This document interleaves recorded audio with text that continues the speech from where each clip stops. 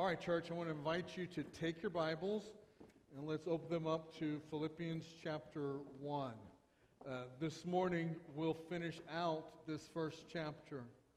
And as we do, we'll be looking at verses 27 through 30.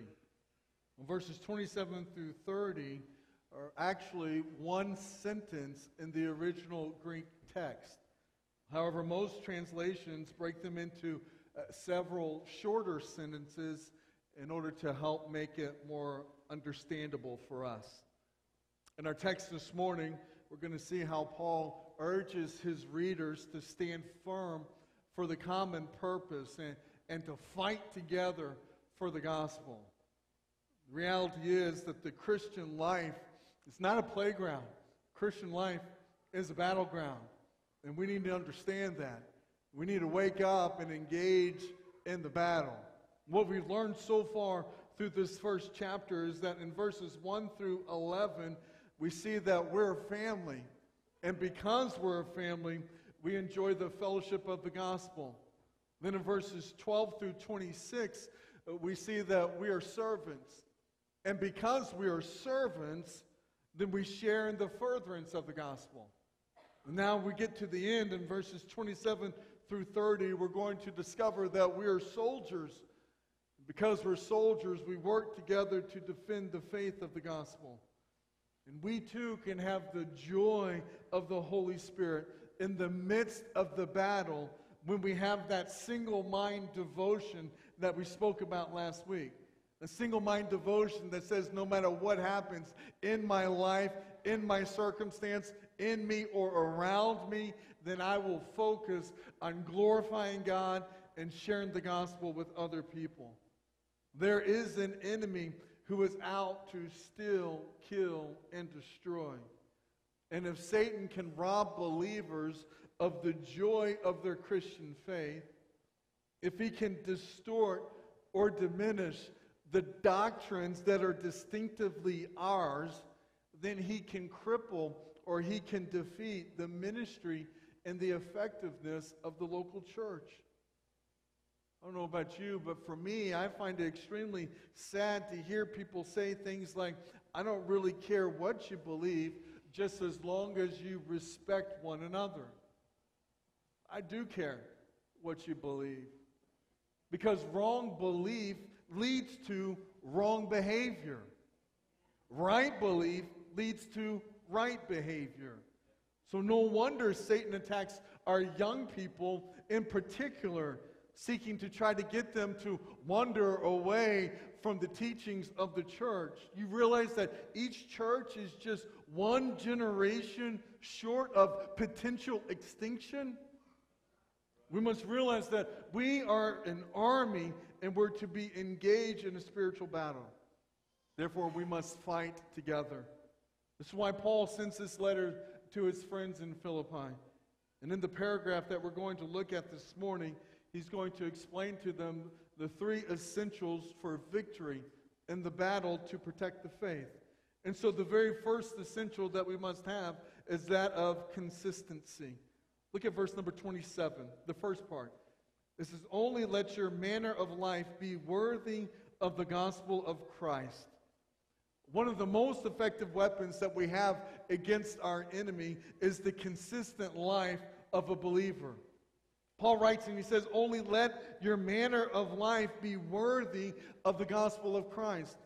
It can also be translated this way, only behave as citizens worthy of the gospel of Christ. In other words, Paul is saying, behave the way that citizens are supposed to behave. Paul's suggesting that we as Christians, our citizenship is in heaven. Therefore, as believers, we are to behave as though we are citizens of heaven, because we are, rather than behaving like we're citizens of earth. He brings up this concept again later in his letter. If you look at chapter 3, verse number 20, he says, but our citizenship is in heaven, and from it we await a Savior, the Lord Jesus Christ. See, as believers, we are citizens of heaven. Therefore, we are called and we are commanded to behave like citizens of heaven. which raises the question, am I conducting my life in a manner worthy of the gospel? Or another way to ask it, am I behaving like I'm a citizen of heaven? Good questions for us to ask ourselves regularly. And Paul posed this concept and this truth throughout multitude of his letters. In fact, if you will, turn to the left a few pages and look what Paul says to the church in Ephesus in Ephesians chapter 4. Just a page or two to your left. And look at verse number 1. There Paul says, I, therefore, a prisoner for the Lord, urge you to walk in a manner worthy of the calling to which you've been called. So he's urging us to behave as heaven's citizens. And what does that look like? He says right there in verse number 2, with all humility and gentleness, with patience, bearing with one another in love, eager to maintain the unity of the Spirit and the bond of peace. I mean, that's just another example. Now go to your left, back to Philippians, and then the next book is Colossians. Look what Paul says. Look at what he says in Colossians chapter 1.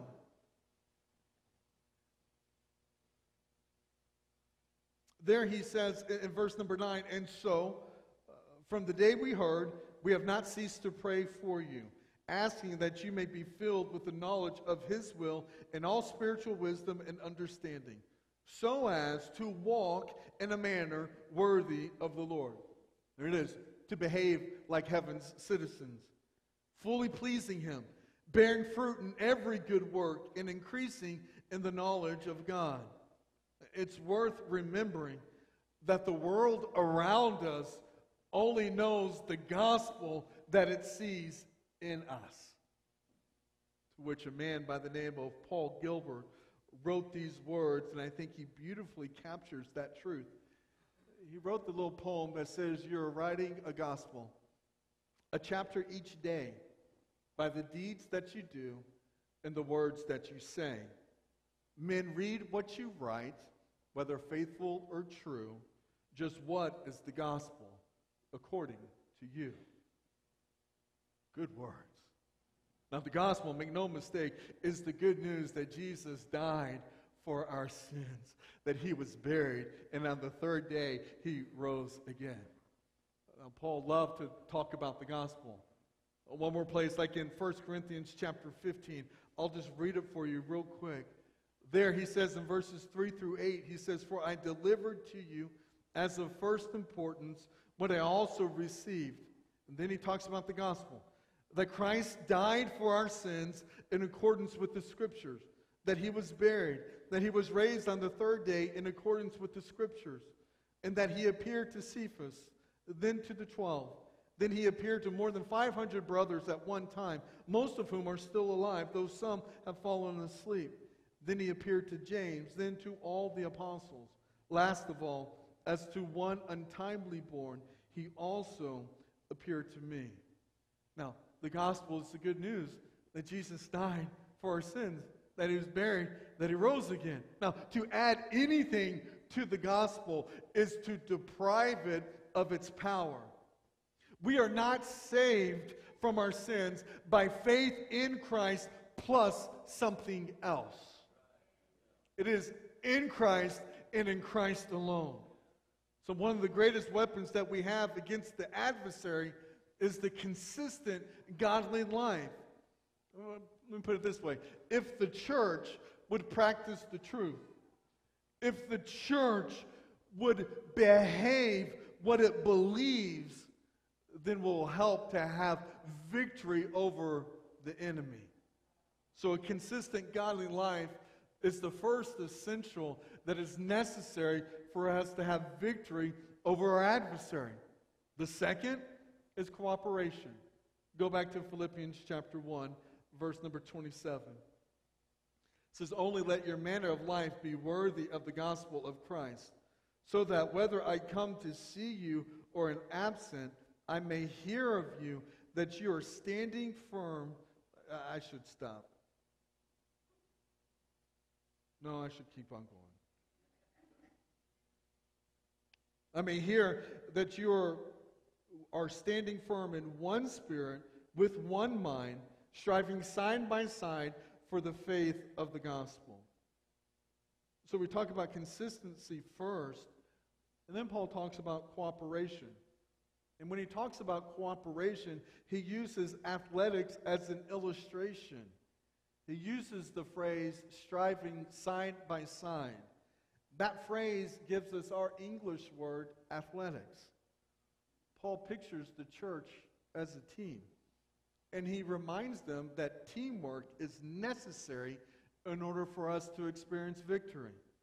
And keep in mind that there were divisions that was occurring within this church at the time of this writing. In fact, for one thing, what we know that there were two women who weren't getting along with each other. And we'll get to that by the time we get to chapter 4.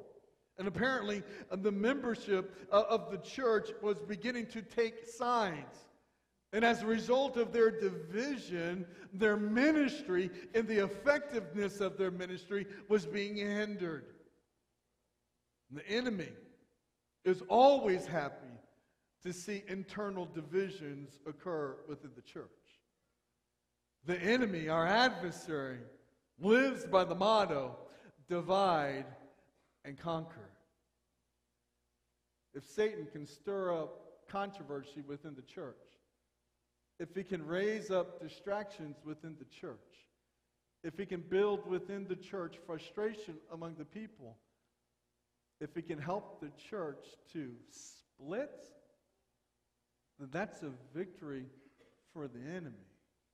I hope you understand that. In the 3 months that I've been here, trying to understand our church's history, try to understand what is the best way to effectively to be able to encourage and to lead us. I am painfully aware of the church splits that have occurred within this congregation. Now, we can creatively call it anything else, but make no mistake, it was a victory for the enemy. 10 years ago, when a group of individuals leave this body to go and start another church within the community, that was a victory for the enemy because it distracted the church. It brought division and frustration within the body. And several years ago, as another wave of frustration occurs and another exodus of people that leave this area for another church in the community, and some leaders that left the church to go out of frustration, another division, another split within the church. And that's not healthy. The enemy wins when the church splits. Because what happens now, we can spin it and say, yeah, well, there's another church in our community or another church that has more members now. But the reality is, none of us are working together. We're not striving side by side together. And unfortunately, there's some frustration. There's some bitterness. There's some heartaches. There's some deep-rooted pain that still exists. Now, some of you don't even have a clue what I'm talking about, and good for you. But many of you have lived through it. You've struggled through it. Now you walk in the community, and you go through HEB, and you have this interaction that's always weird. You see somebody that used to be a part of the fellowship, but now they left with one of the splits, and now you don't really know what to do or how to interact, and it's like this awkwardness, and so you just act like you don't see each other. The enemy wins. The enemy wins with that. I'm not here to let the enemy win. I don't want any part of that. I want to bring us together. And I'm just going to tell you, I need your prayers in order for that to happen. I have reached out to the pastor of Pack Saddle Fellowship and to the pastor of Chapel of the Hills. And both of those men very graciously agreed to meet with me, inviting leaders from their church. We'll take leaders from our church, and then on Saturday, August the 11th, at 10 o'clock in the morning, we are all gathering together to say, enough of this. Enough of it. Let's just identify it for what it is. Well, Satan, he had a little victory, but now we're going to flip the script on him. And we're going to cooperate with one another. And we're going to strive together, side by side, to effectively reach this community with the gospel of Jesus Christ. So that we'll be one. And so as believers stand together in cooperation, they are strengthened and empowered to overcome the wicked one. Now, throughout this letter, Paul uses an interesting device to emphasize the importance of unity. In the Greek language, he uses the prefix sun, S-U-N. Now, that prefix, when it's used, it brings together this idea of strength. When it's added to other words, it strengthens the idea of unity and cooperation. It's much like the English prefix that we use, co. So here, there's at least 16 different times in this letter that Paul uses this prefix, which it might not stand out for us, but make no mistake, the readers of his time would have understood the message that Paul was trying to communicate. In this one verse, in verse number 27, he uses the Greek word sun athleo. That's where we get our word athletics. And it literally means striving together as athletes. I think it helps to visualize the local church as a team of athletes. Like all teams, each person has their assigned place and their assigned job. When each teammate does their job correctly, it helps the whole team. The team has rules to follow. God's book is our rule book in life. There's our instruction manual. There's a rule book. And so there's one goal. And that goal is to glorify God and to seek to do His will. Now, if we'll all work together, then we'll reach the goal. If we'll work together, we'll win the prize. If we'll work together, we'll bring glory to the Father. But the minute any one of us decides to start disobeying His rule book, when we start skipping out on the training, we start looking for personal glory within the church, then that teamwork disappears. And inevitably, division and competition takes over, and when that happens, the enemy wins. So what do we know so far? We know that we are citizens of heaven. Therefore, we should walk consistently. We know that we are members of the same team. Therefore, we should walk cooperatively. Which takes us to the third essential element for victory, and that is confidence. Let's finish out this chapter, verse number 28. I'll back up a little bit. Striving side by side for the faith of the gospel, and not frightened in anything by your opponents. This is a clear sign to them of their destruction, but of your salvation, and that from God. For it has been granted to you that for the sake of Christ, you should not only believe in Him, but also suffer for His sake. Engage in the same conflict that you saw I had, and now hear that I still have. Now, in these verses, Paul gives us several encouragements that helps to give us confidence in the battle. We're not just to believe in Christ, but it gets better, everything becomes oh so peaceful. That's not the truth. That's not reality. When you put your faith in Jesus, it's not like the end of your battles, come to a conclusion. No, when you put your faith in Jesus, that just means new battles are about to begin. The Scripture teaches us, 2 Timothy chapter 3, verse number 12. Indeed, all who desire to live a godly life in Christ Jesus will be persecuted. It's going to come.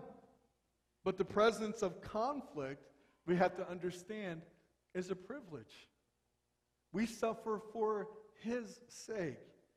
In fact, Paul tells us that this conflict has been granted to us, which means it's a gift to us from God. Now, if we were to suffer for ourselves or suffer because of our own stupidity, well, there's no privilege in that. But when we're called to suffer for and with Christ, and when we do, then that is a high and holy honor. After all, he suffered for us. And a willingness to suffer for him is the least that we could do in order to demonstrate our love and our gratitude for the Savior. And Paul reminds us that other people are experiencing the same kind of conflict.